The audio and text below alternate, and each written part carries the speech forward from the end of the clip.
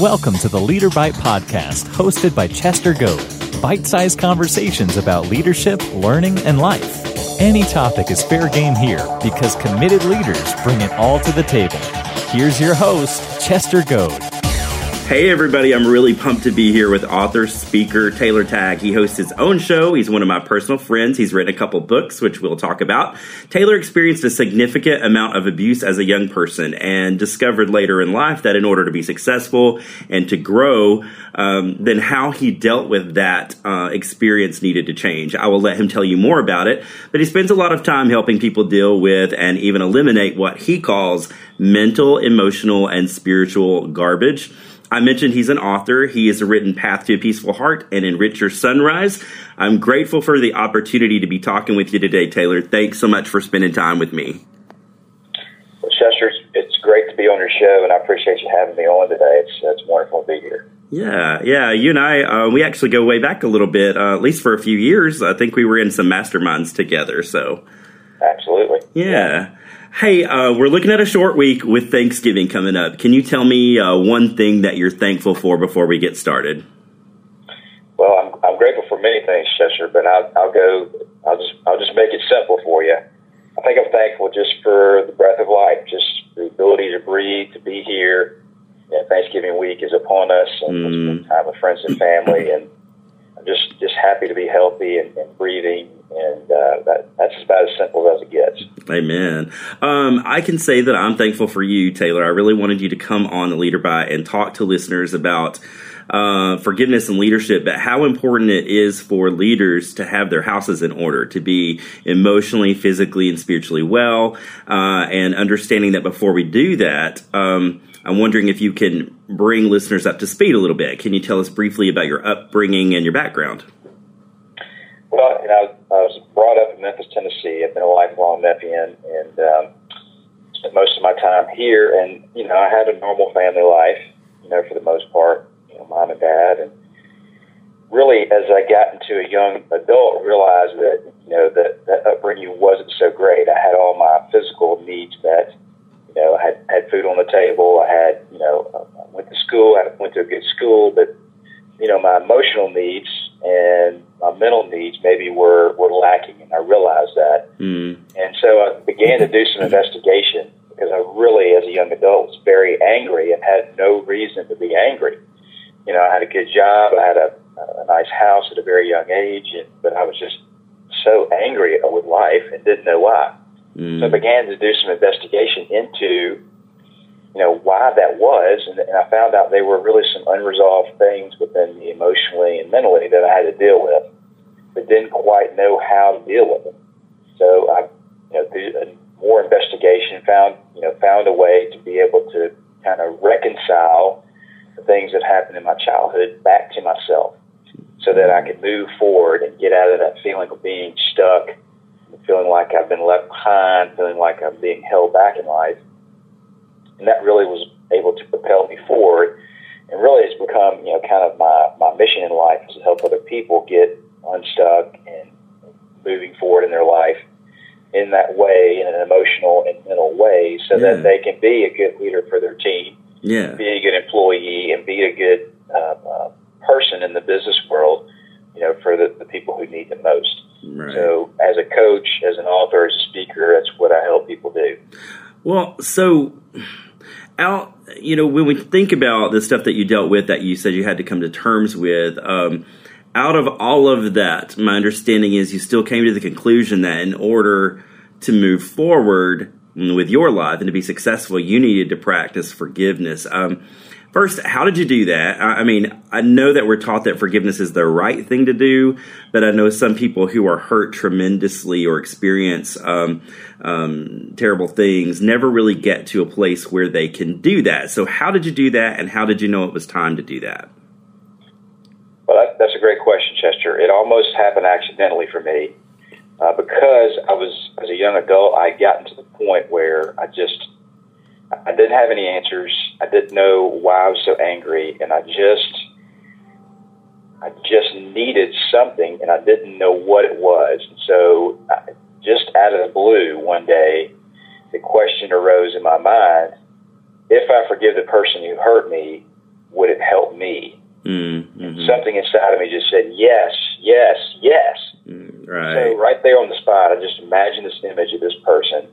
And I said, look, I don't, know why you did what you did in my life. And the details about that don't really matter because they're different for everyone. Sure. I don't know why you did what you did, but, I forgive you. I send you some healing for your own time and your own way. It wasn't right, but I forgive you anyway. And suddenly, when I did that, I felt like just a 300-pound weight lifted off my body. Mm-hmm. And I really almost backed into it because I was just desperate for an answer. And so it became time for me, and I had to investigate further what had happened to me because I didn't understand.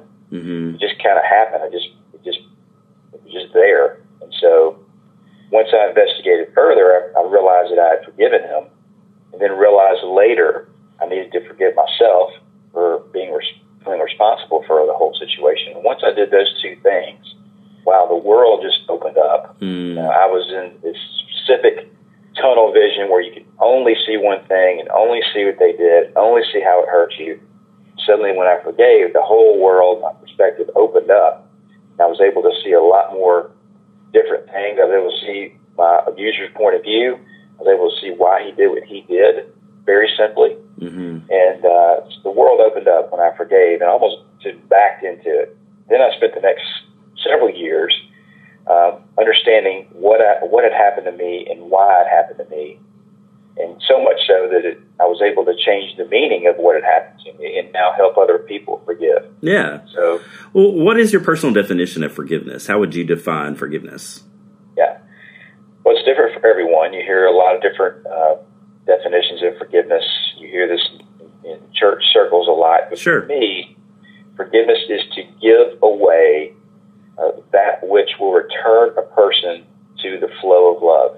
Mm. And we usually sense that, something's wrong within us, or when we get, upset, there's usually somewhere in our body where it really tightens up, like our chest or our stomach. Like physically experiencing it. Mm-hmm. Yeah. You're physically experiencing, and you can usually pinpoint where that is in your body, and that usually tells you where you're holding a resentment or something that's negative that you need to deal with and work towards. Mm-hmm. So the definition for me is to give away the resentment, the thoughts, the emotions, which will return you to a flow of love for yourself and the people around you. Yeah, being able to do those things so you can love other people. I like that. Okay, so let's get into leadership for a second. How does forgiveness fit into our identities as leaders? Well, for me, in understanding this topic from many angles, Mm-hmm. it's essential for leaders to be able to forgive. Think of the greatest leader you've ever known, and now think of them as full of resentment. Mm. Right. Are they able to get their job done? Yeah, probably so. But are they able to be good to people? Are they able to lead people to inspire the heart? Probably not. Right. And it changes your whole perspective of them if you think about it like that. Absolutely. Mm-hmm. Absolutely. You want a person who can lead, but you also want a person who can inspire the vision, encourage the heart, get people together, rally them around a common cause, and then go. And it's hard to do that when you're in resentment against someone else. And that really comes back to, as a leader, what is your relationship to your employees? What is your relationship to the company? What do your relationships look like in general? Because at a bare minimum, unforgiveness gets in the way of our relationships, whether it's your wife, your spouse, your next door neighbor, your employee, your boss. It comes down to relationships, and so you have to look at that from just a person-to-person thing. You can solve it pretty quickly if you know how to do it. Mm-hmm. I'm fascinated really with all things leadership. I know you know that. One of my typical questions for people is, what do you see as one of the biggest challenges for leaders today in general? That is a great question. That's a big one to chomp on. But for me, one of the biggest challenges I see for leaders is being able to inspire your team to a shared vision, to a common vision in which you're working in the same direction with the same goals, moving in the same directions. And known that when negativity and resentment get inside of that vision and that team, it kind of starts to break people off in a way in which they go their own direction and lose that sense of vision. And so it's a consistent vision too, because you got to continually talk about the vision and talk about where you're going, talk about how you're going to get there. And I see that in a lot of companies. I do team buildings as well, and that sense of vision and togetherness has broken up, so to speak. Mm-hmm. So you got it. So I see that being one of the biggest challenges as leaders is to keep people on the path to the vision. Yeah. Okay.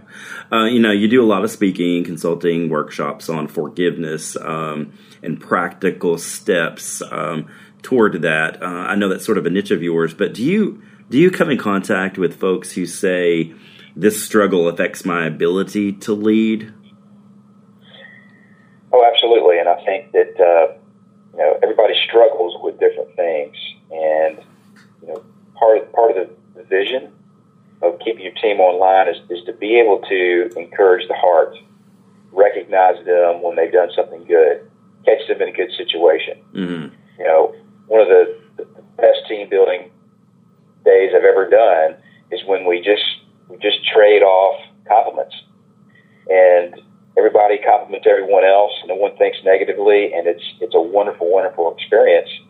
But leaders do struggle because they're unable to catch other people doing well and see that in right. them. Mm-hmm. Continually bring that out in people, and of course your team is going to follow you. Your vision, your emotional makeup, whatever it is, they're going to follow you, and they're going to mirror it back to you.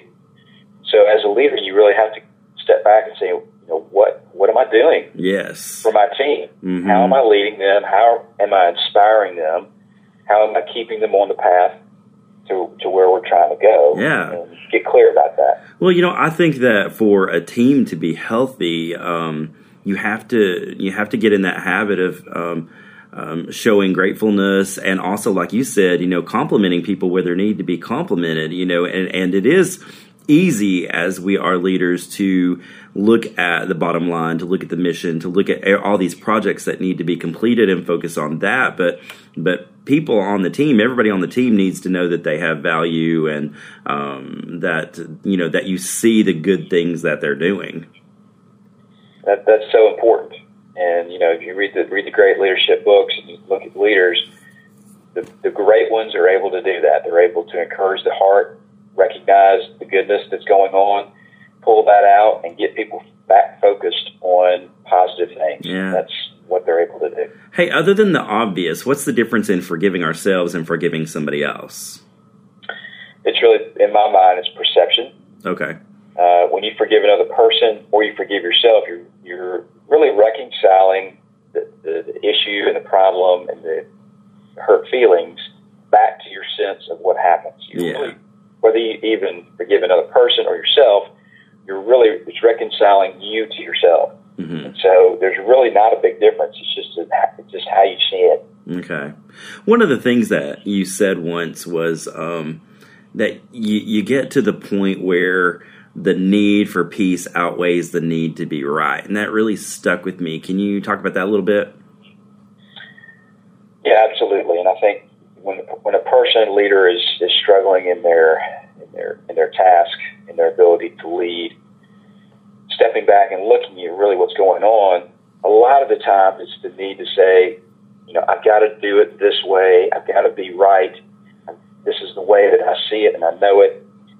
And when you're struggling like that, you realize that the need to be peaceful, their need for people to get along and move forward in the right direction becomes more important than your need for it to be a certain way. Yeah. And so when you're able to let go of that, and release the need to have it be done this way, and have the team move in this direction, and allow them the opportunity to participate in that, then people tend to come together in a better way and move forward, and the need for peace becomes more important than the need to be right. Absolutely. I think the need to be right is the downfall of a lot of teams. I think it can just cause a team to crumble, and for leaders too. Yes. It's this way or the highway, and that doesn't tend to work out so great. Yeah, and yeah, exactly. And sometimes the need to be right. Also, I mean, in my mind, it goes back to something I heard Mike Foster say once. He talks about, sometimes that overwhelming need for external validation. We need someone to tell us that we're right, and it's right. Getting past that. We have to get past that as leaders, because we're not always going to be right, Well, what was fascinating for me is if you write great leadership books. One of the classic books that's been around forever. It's called The Leadership Challenge by Koons and Posner, and they did research on the great leaders and how did they lead well. And overwhelmingly, overall, beyond anything else, they said the greatest leaders, the secret to being a great leader is to be able to stay in love. Stay in love with what you're doing. Stay in love with the people who are part of the process. Be able to encourage that. They say that, and love can be service, it can be all kinds of things, but it's the form of love that's the most lasting, and that is to be able to marry your head to your heart. And when you got those two working in conjunction with each other, you are a great leader. Yeah, I don't care what's going on. Yeah, absolutely. I think that's great. I also like something else that you say that I think that is really powerful. It's accept the apology that you'll never receive. Right. And this is where a lot of people that I work with, my clients, they're hung up on what they perceive somebody else did or said to them, or left them out, or went behind their back. And so they tend to get stuck because they're waiting on that person to make it right. They're waiting on that person to apologize. They have an expectation of what should have happened that did not happen. And so when we say accept the apology you will never receive, what we're saying here is really that you can take the initiative. You can't really wait on the other person because you might be waiting forever to make it right. Right. You can be proactive and do what you can do and actually accept that apology on their behalf and move forward, because they may or may not make that apology. And if they never do, well then, okay. If they happen to in the future, that's a bonus. But you don't have to stay stuck waiting on them to do something. Right. Which only grows your resentment and keeps you feeling like there's no way to move forward. Yeah. So it's taking matters into your own hands, so to speak. And I show people exactly just how to do that. I think a lot of people go to their graves waiting for that apology, and they've lived a sour life or an unhappy life because of that. Right. And it's if you take a look at the 5 regrets that people hang on to at their death, one of them is not being kinder to people. It's not resolving those conflicts. It's wishing that they had more time to be more loving to people. And so those are the things that really separate you from your employees, your friends and family, when you're not able to go ahead and process, accept that apology for yourself and move on, because life's going to continue to happen, and these things are going to continue to stack, and resentments are going to continue to build. And if you can't let go of them, you're just going to have a whole boatload of resentments. That's true. That's true. Really well. Really well. For me, I can't imagine. Certainly there's things I deal with, and there's as all of us do. But it's hard for me to reconcile this idea of not forgiving and living that miserable life. For me, I know God has called me to forgiveness. I know God has forgiven me, and so I need to extend the same. But why is that so hard? How do you suggest that people step up and put that actually into practice? If you had to put that into maybe like a first action step toward forgiving someone, what would you say? Right. Well, let me answer the first question, why is it so hard? And then I'm going to give everybody simple action steps that they can take, right there where they sit. For me, I see people really struggling with this forgiveness thing because to them, it's an illusion that seems like if I forgive, well, I'm opening myself up. It's weak. They're going to stomp on me. And really, once you open yourself up to forgive, you become vulnerable. It's really, that's where you wake up your true inner strength. It's when you can become vulnerable, that's when you become strong from the inside out. You become more powerful and less forceful. You become more powerful, and people they gravitate towards you when they sense that power. They might not know what's exactly going on, but they know that something's different about you.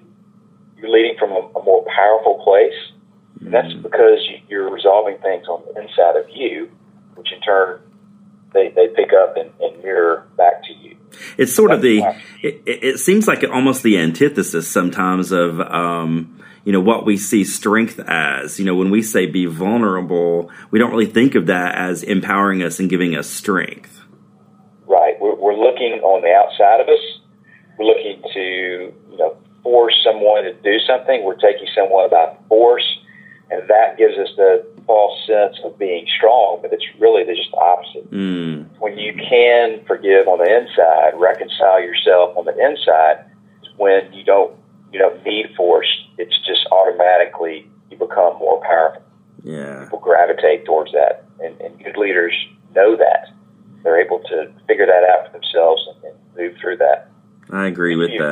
The first action step, and this is a very simple thing that I tell people if they just want to forgive another person, or even say this to themselves.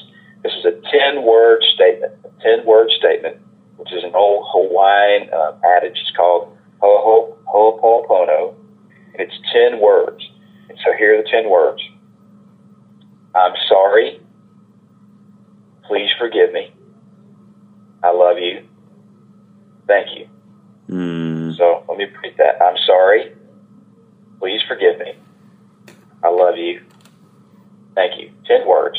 Very simple. There's a lot in those 10 words. And you can say this quietly to yourself. You say this quietly about another person. What happens is when you say these 10 words, it gives you an immediate shift, even though it might be very small, give you an immediate shift to kind of let the power of that resentment kind of fade away. If you look at the 10 words, there's a lot in that statement.